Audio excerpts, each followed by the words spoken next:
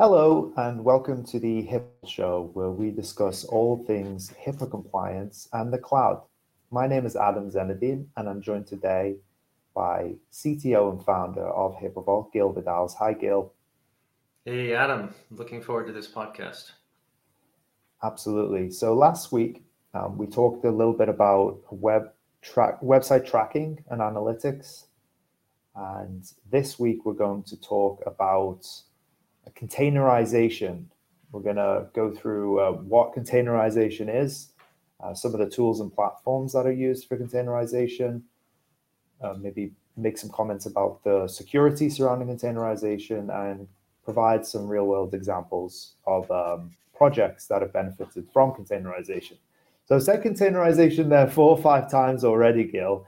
To get us started, could you give us an idea of what containerization is, what containers are, like other than just being big metal boxes that get loaded with goods and stuffed on a big ship? Yeah, this technology world's hard to keep up with, even for us in it. There's so much technology coming out. It seems it's increasing at a faster rate. So for our audience that isn't technical, I'm sure at some point it kind of goes over their head. So I like to explain it to our audience um, in this way. So when you go back 20 years ago and you talked about applications on a computer. We literally were talking about a computer that was located in a data center. So we call them pizza boxes at that time. They're slender computers. You slide them into a rack, but they were a real computer. Okay, so that was 20, 30 years ago.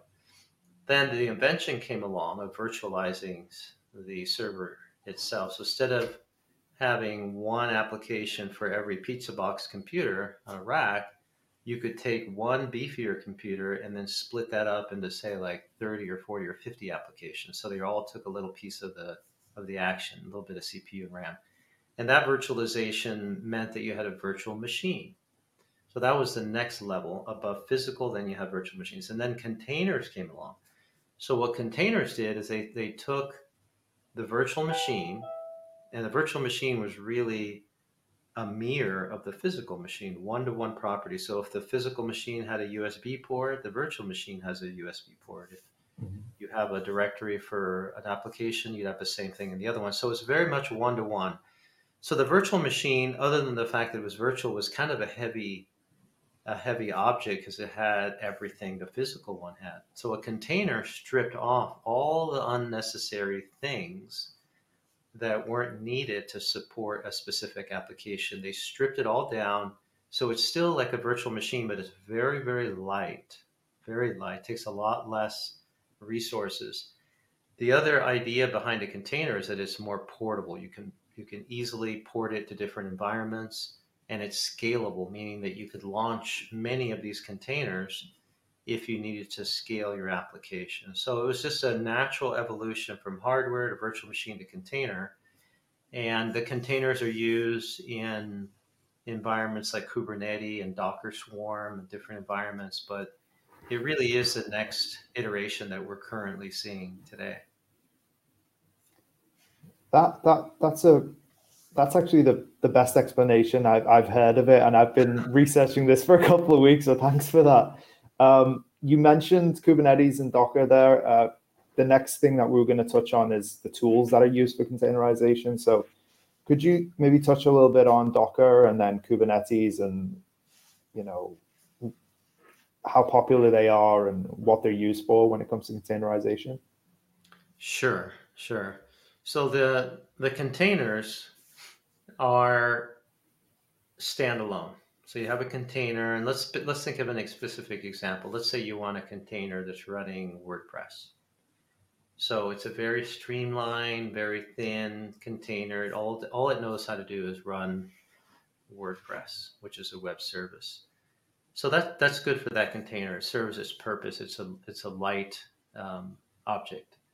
But then let's say you want to manage. Say you're a company that wants to manage not just one of these containers, but 1,000 of them, or even 10,000. So that at some point that becomes complicated because how are you going to manage all these?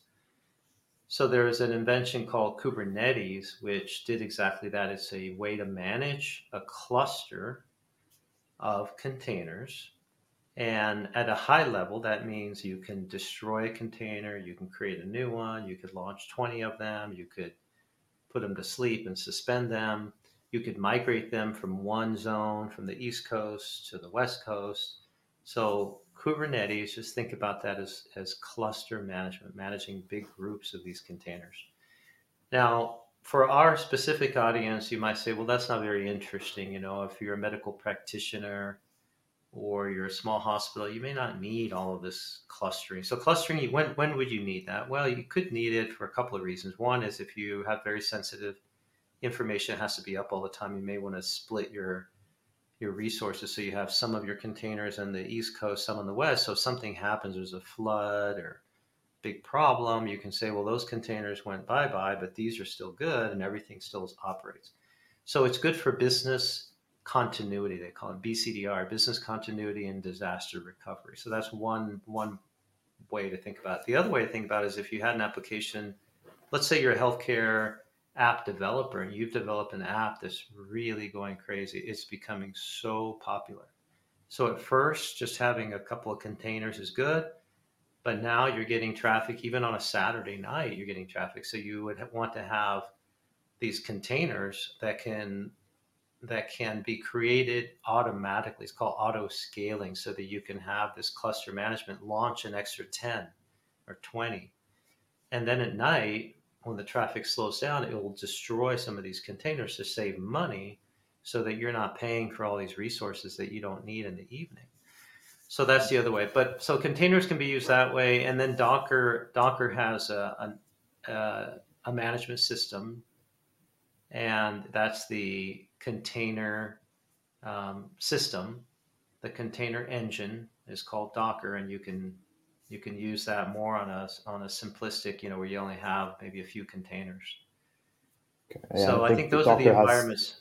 there's something to do with like a Docker file, right? That's a script that allows Mm-hmm. you to load that container with whatever good stuff Mm-hmm. application wise Yeah, and you these want to have. containers, by the way, in the end, they sound very fancy, but in the end, it's a file. I mean, literally, Mhm. it's a file. It's a file that you could take and copy around and stuff. Now, once the file is put in the right environment, it becomes alive and it can do a lot of good work for you. But Would so it be containers, right to say a container is like a running process, like a process that's actually running, as opposed to just an yes, image yeah, or a it's a file? process. It's a running process that consumes a portion of the underlying machine, CPU and RAM. You allocate a certain amount of RAM, CPU, disk space, and then within that apportionment, you're able to run your services there, your application, whether it could be a database service, could be a web service.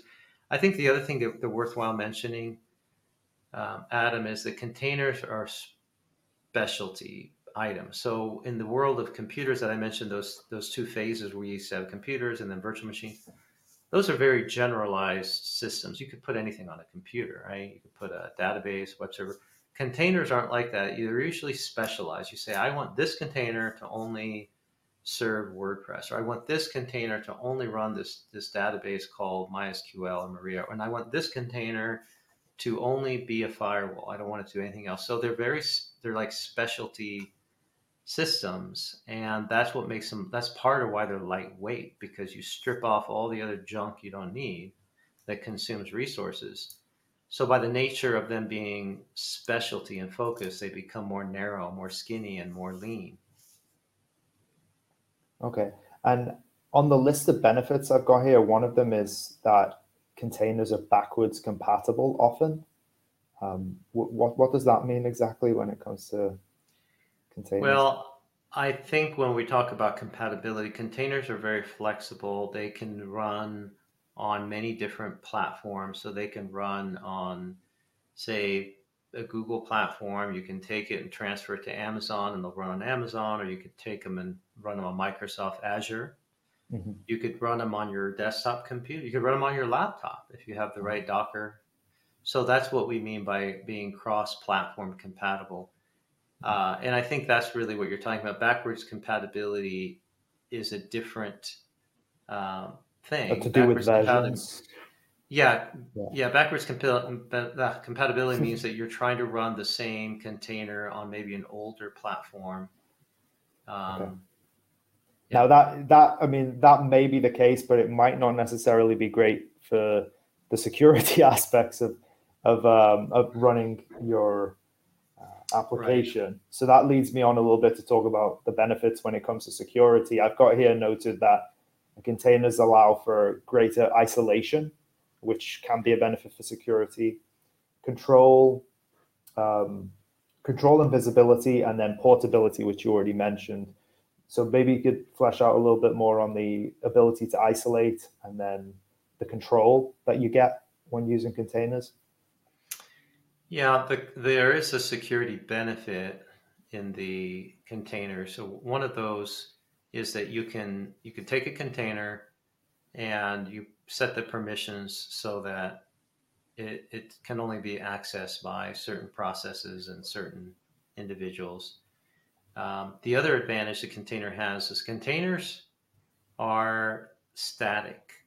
What do I mean by static? Well, the container's running, but if you could destroy the container and recreate the container, and it'll show up again running the way it was before. So if there's an attack or an attacker that did some damage, they came in and they somehow they got into the container. Let's say worst case scenario. Well, you could simply destroy the container Mm. and then recreate it. So that has certain advantages to being able to do that. Of course, the best scenario is not to allow anyone, into the container.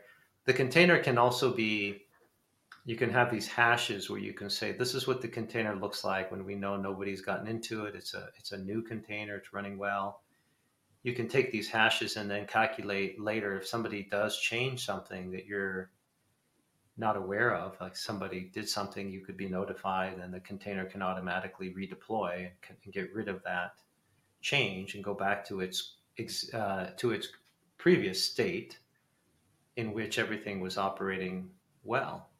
So you can go back and recreate containers very very easily, which you can't do with obviously physical hardware. You can't do that, and even with virtual machines, that's not so easy to do. So containers have that advantage of being able to die and revive very quickly. Okay. I think a question that comes up a lot, certainly when application owners or developers are looking into this, is virtualization or containerization, and what applications containerization would play a better role in versus virtualization. I know at this section we were going to come on to like a real world example of containerization, so maybe a use case would help clarify that for our listeners and viewers. So without mentioning any names, could you run us through a little bit, maybe one of our customers that came to us with a problem and was able to solve it with containerization? Yeah, yeah. Let's go through an example. That's a good way to think about that. I did want to mention one thing that came up, or that I didn't mention when you talked about security when it comes to containers, is that because the containers are a stripped down, focused application, it's what's called the attack surface is smaller. So Mm, you don't have all this unnecessary baggage that the bad guys could take advantage of and hack into a system. If you eliminate lots of the complexity of a system, then there's a lot less area for them to try to penetrate and attack. So one example that we have is we have a customer that has a medical application that has sensitive data, and things were going well for them. They had their customers, their end users using their application, and they grew over time, and they got to the point where they needed to add more resources the old style way. We had more RAM and more CPU, and it grows. But then they got to a point where they said, "Look, this is working okay," but they had a project that would require growth of 100x. mm, So not 10 times, but 100 times more traffic. And we discussed it as a team, and we came to the realization that just throwing more and more RAM and CPU, of course, is not going to solve everything. You have to break this project into smaller pieces. So essentially, what that means is we ask the development team to containerize their application. And so now instead of having a single virtual machine or a couple of beefy virtual machines, now we have these containers that are lightweight, that run their application, and then we can put those into a cluster of containers and we can auto scale them. So when the traffic starts to go way up in the morning, these containers are launched and it's able to handle the traffic. When the traffic slows down at lunchtime, the containers are destroyed. And then when it builds up after lunch, the containers build. And then at night, they go down. And so it's a very flexible system. On top of that, they wanted something called CI/CD, continuous Mm. integration, continuous development, which is a whole nother topic. But containers are very good for that environment for doing CI/CD as well. But in the Yeah, end, you this was a mentioned good development team there, so right. that automatically in my brain I'm thinking, well, that's a team, so that's a lot of people, a lot of moving parts that are constantly updating and improving the application. Hmm. That's right.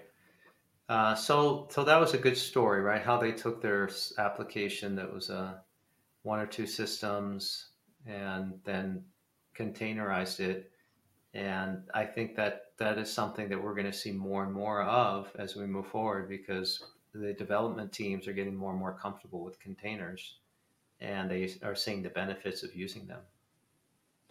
And then finally, if we go back slightly to the original part of the beginning of the episode where we said, other than being a container that goes on a ship, if we do imagine the container that goes on a ship, in the 50s and 60s, containerization became a thing in shipping, and it saved a heck of a lot of time in terms of loading, getting the goods onto the ship and getting the goods off the ship. I think it used to take, on average, to load one of the equivalent of one of those big containers. It used to take 8 days to get the goods on the ship and 8 days to get it off, versus obviously just a crane loading the container on and off, which is what happens now. So are there kind of equivalents, 10x's, 100x's improvements in efficiency with containers in an application sense? Yes, I don't know the efficiency or how many times better it is now, but it's noticeably better. There's a term in the technical world called orchestration engineering, and that's what the orchestration engineer does. You picture an orchestra, playing the director of an orchestra. And so the orchestration, what it does is it's the architecture of having these containers and being able to design the architecture so certain containers that have certain functionality are going to come alive and scale up at certain times, and they have to integrate and work together. Yeah. So orchestration is something that containers are good at because they're so lightweight, they're much more scalable. So I don't know the efficiency change, but it's noticeably improved. Fantastic. I'd like to invite the listeners and viewers to let us know if they have experienced containerizing their application or if they're considering it. What are some of the things that they're contemplating in the considerations? Please let us know in the comments or reach out to us at podcast@hippobot.com, and we'll be happy to answer any questions you might have. Gil, was there anything else you wanted to cover? Well, our podcast is devoted to things that are related to HIPAA and technology. So I do want to say that in the environments where you're running containers, which are typically AWS or Microsoft Azure, Google Cloud, that there are uh, different ways of configuring the security around the containers.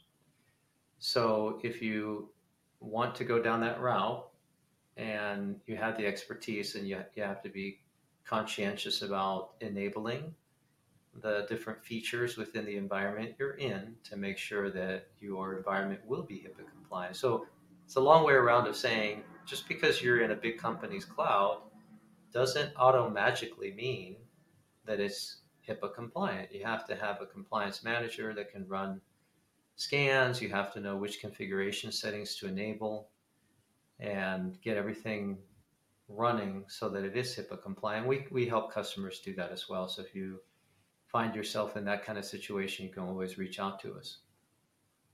Absolutely. And you can check us out at hipavault.com. There's a bunch of really interesting blogs, articles, and information sources there. So please do that. So that's it for this episode. If you have any questions, let us know. hipavault.com. You can reach out to us by email at podcast@hipavault.com or on Twitter at HIPAA Hosting. Make sure to also subscribe and leave us a review if you enjoyed this episode. Thanks for stopping by.